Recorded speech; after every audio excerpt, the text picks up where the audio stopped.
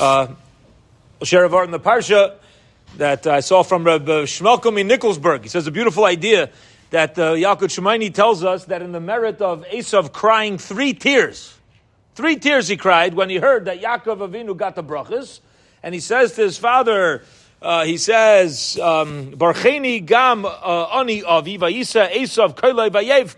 He said, also give me a bracha. So in this chus of him crying 3 tears, he had the merit of the 3 brachas that ultimately Yitzchak Avinu told him, you'll live from the fats of the land and the dew of the heaven and b'char b'chasichya.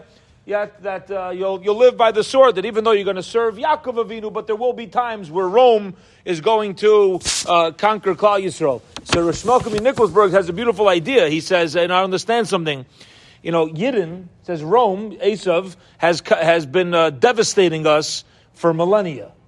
So you have 3 tiers of Esav, and you have the millions and millions of tiers of Klal Yisrael. He says that l'chayra, the tiers of Esav should be batul b'shishim.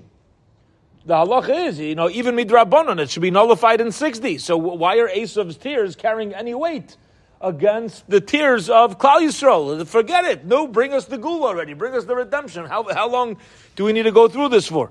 So the Reb Shmulka says, I'll tell you the idea. Something's only nullified in 60 when it's min b'she'enoi minai, when something's not in the same thing. For example, cheese falls into a fleishig cholent, and it's less than a 60th. So you say there's no cheese.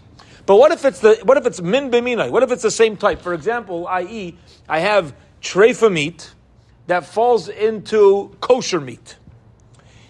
Can I say that treifa meat is batal and shishim, is nullified in 60? You can't say that. You know why? Because when you look at this meat, what you see now is more meat.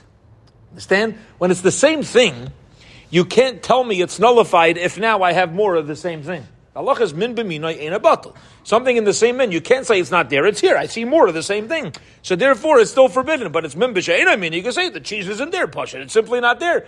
And therefore it's got to be kosher. So Zakter Shmalka, beautiful. He says like this.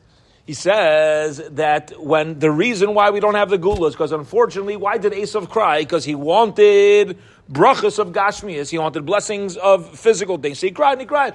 What happens, unfortunately, Yidden, why do we cry? Are we crying for their Rebbeinu Shalom?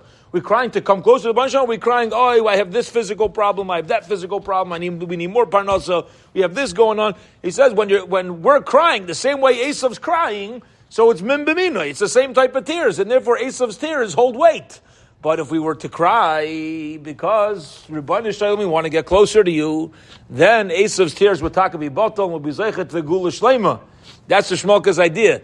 Tomorrow, Bez Hashem, we'll learn the Ar Yitzchak, Rav Shmulka Nicholsburg's son, who says, B'chvayda, he says, with all due respect to his father, he disagrees with his father's approach. Bez Hashem will go through the Rav Shmulka's son's rebuttal to this precious, precious concept.